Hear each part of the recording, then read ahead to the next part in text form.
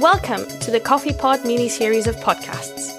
This is the AI for Science and Government edition.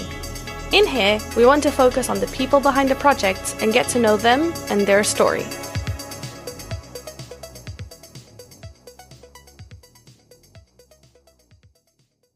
Hi everyone! Welcome to another episode of the Coffee Pod, ASG edition. I'm very happy to introduce today's guest. I'm here with Malvika Sharan. Hi. Hello. You're a senior researcher, right? Yeah, I'm a senior researcher for the Tools, Practices and System, and I focus on open research and community building. That's awesome. And before we get to know all about that, I need to start with our first question, which is, how do you take your coffee? Oh, just black. You're just one black. of my girls, yeah. We have a machine at home now, so I have a machine who follows my command. Yes, that is amazing. How caffeinated are you then on a day-to-day basis now? Not too much. Not too much. Just a cup in the morning, and if I'm sleeping by 5 p.m., I need one. That's fair enough. But at least we have a guest that does take coffee. We've had a lot of guests that took coffee without coffee, so tea. So tell us a little bit about your career up until now. How did you come to be a senior researcher for TPS? Oh, flashback.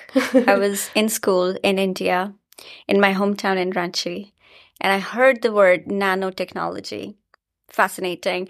I heard that people are looking for microbes in the space. Yes. And I was very fascinated. And I kind of thought that sounds like a great profession. So I decided I want to be a nanotechnologist.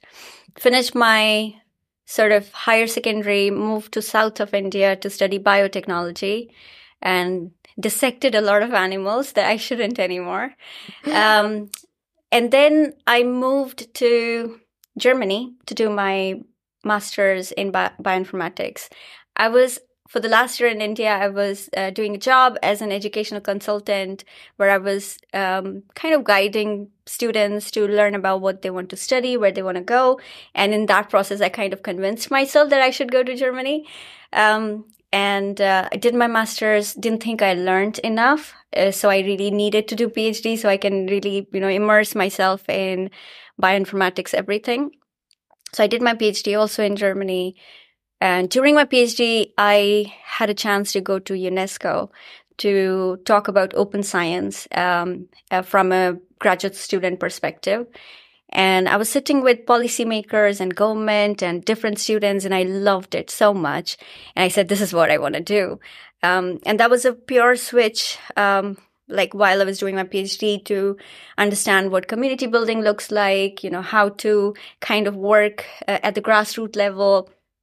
When I finished my PhD, while I was finishing my PhD, I got in touch with a friend of mine, Aidan Budd, who was a community manager at the time, and great mentor to me. And he was working in European Molecular Biology Laboratory, where when he was leaving, he asked me to apply for his position, which was very surprising. But I did, and I got through, and I worked there, met Kirsty, because I applied for a fellowship in Software Sustainability Institute, and came down to Turing, talked to her about my work, and she offered me a job. So the next thing I knew, I was moving to London to work on the Turing Way, a project that I still work on.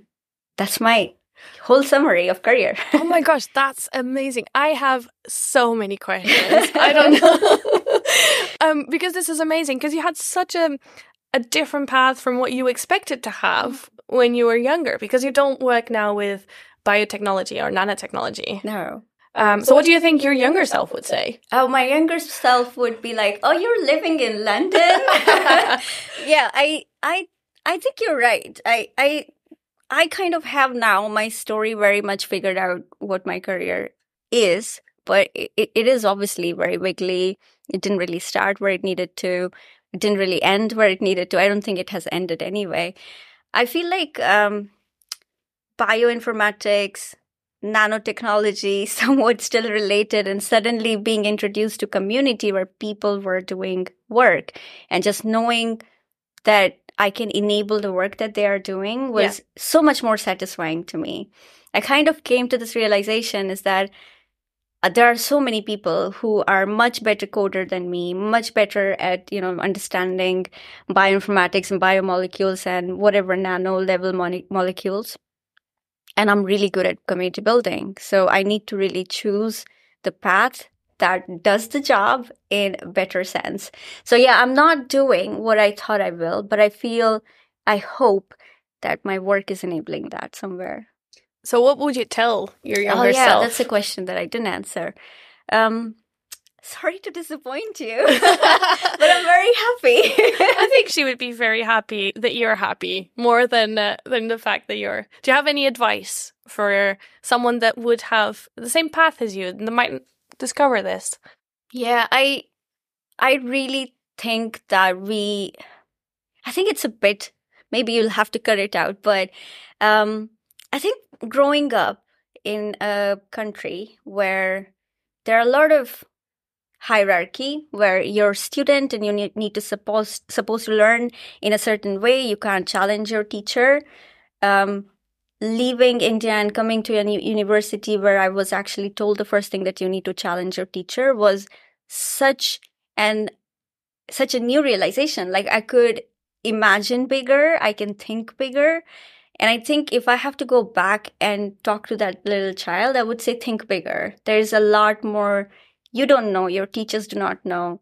Everyone's learning all the time. I think that freedom to think and dream big is not there for most people. And I would love for little girls all around the world to dream big. Oh, this is amazing. I'm a little bit like in awe of what you just said. That's a really good message.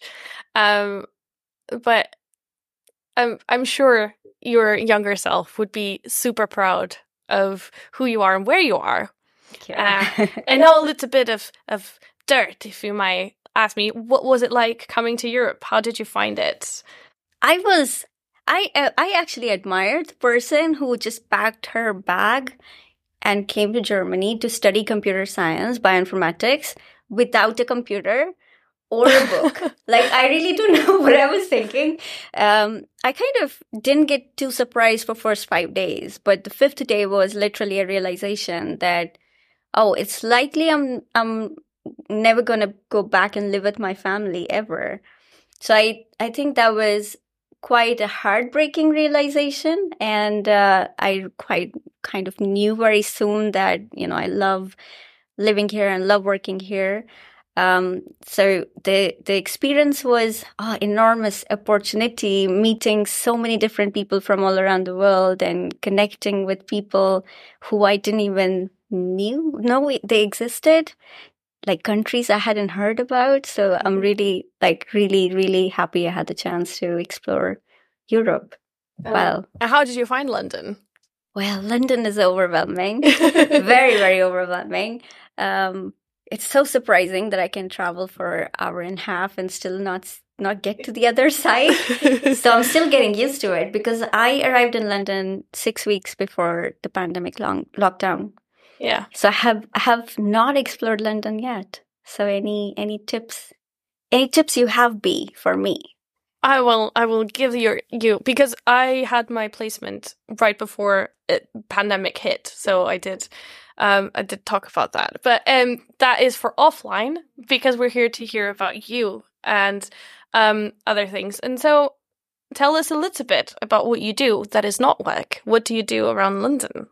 Well, this is funny. The thing that I do not do as work is actually another work. I don't know if I can talk about it. I have another project called Open Life Science. It's a training and mentoring program in open science that I run with a wonderful group of ladies. And that takes up a lot of my time beyond work.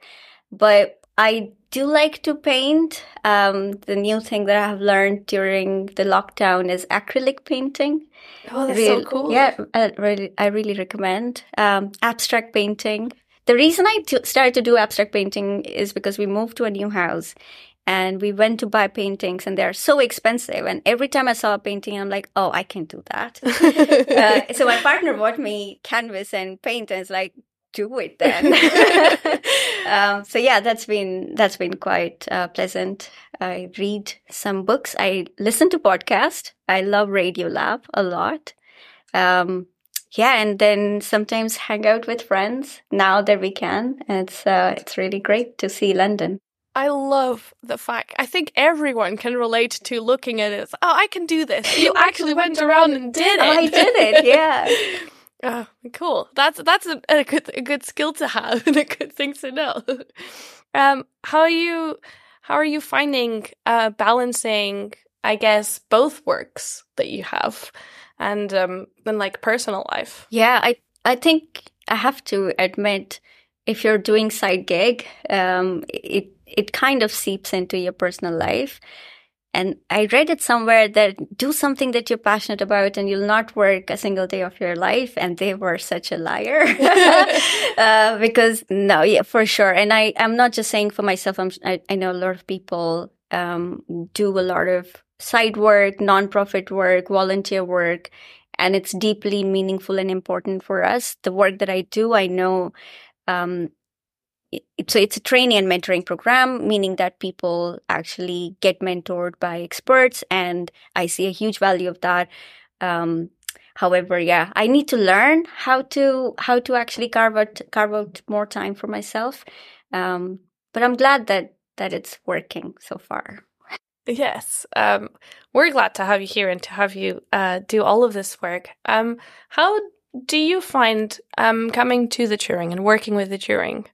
And being part of the community here, being part of ASG. Yeah. So ASG was a mystery. It's such a huge program.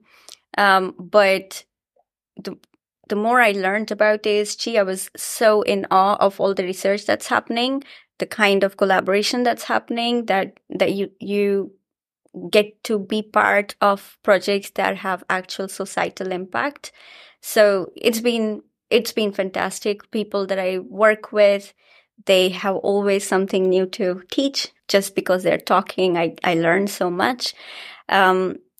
I am really privileged that ASG invested in the work that I do. So they invested a lot in community management. We could set up now a community management team. These community managers are integrated in different parts of research in the Turing beyond ASG. And I think ASG is going to leave legacy through the work that they have done beyond their time. And what do you see happening beyond ASG? I think people have built really strong relationship in ASG, not just like because they were working in a project, but they also really got to translate the project that they were working on in different contexts. And those relationships will go on.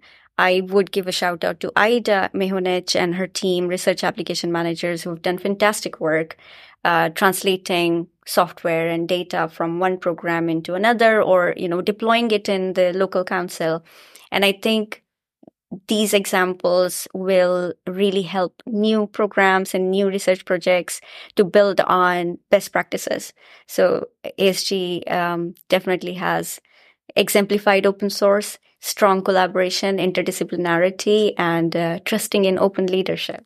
This is such a good perspective. Will you continue at the Turing post ASG?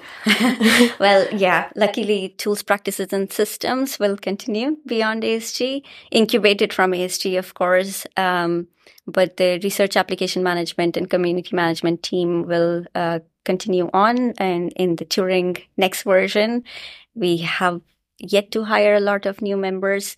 The Turing Way will have a practitioner hub where we will hire more people. So yeah, I do hope that there is a lot more exciting things coming next year's. So there you have it, everyone. There's an inside scoop of what's coming after ASG. Thank you, Malvika, so much. It's been a lovely chat, and it's been lovely to just sit down and have a hot beverage and talk and get to know you a little better. Is there anything else you would like to tell our listeners? Oh, thank you so much, Bea. I'm so delighted to sit here and talk to you. And I would just say to the listeners, if you want to get in touch with me, please do. I will share my email with Bea. Yes, definitely. We will share when the episode comes out. So thank you so much, and thank you everyone for listening. Thank you for listening to The Coffee Pod. I'm your host, Bea Costa Gomes, and the episodes are produced by Luca Lane. This is a collaboration with ASG, with a shout out to Zainab Ismail and Achintia Rao. Our music has been produced by Spiders Eat Vinyl.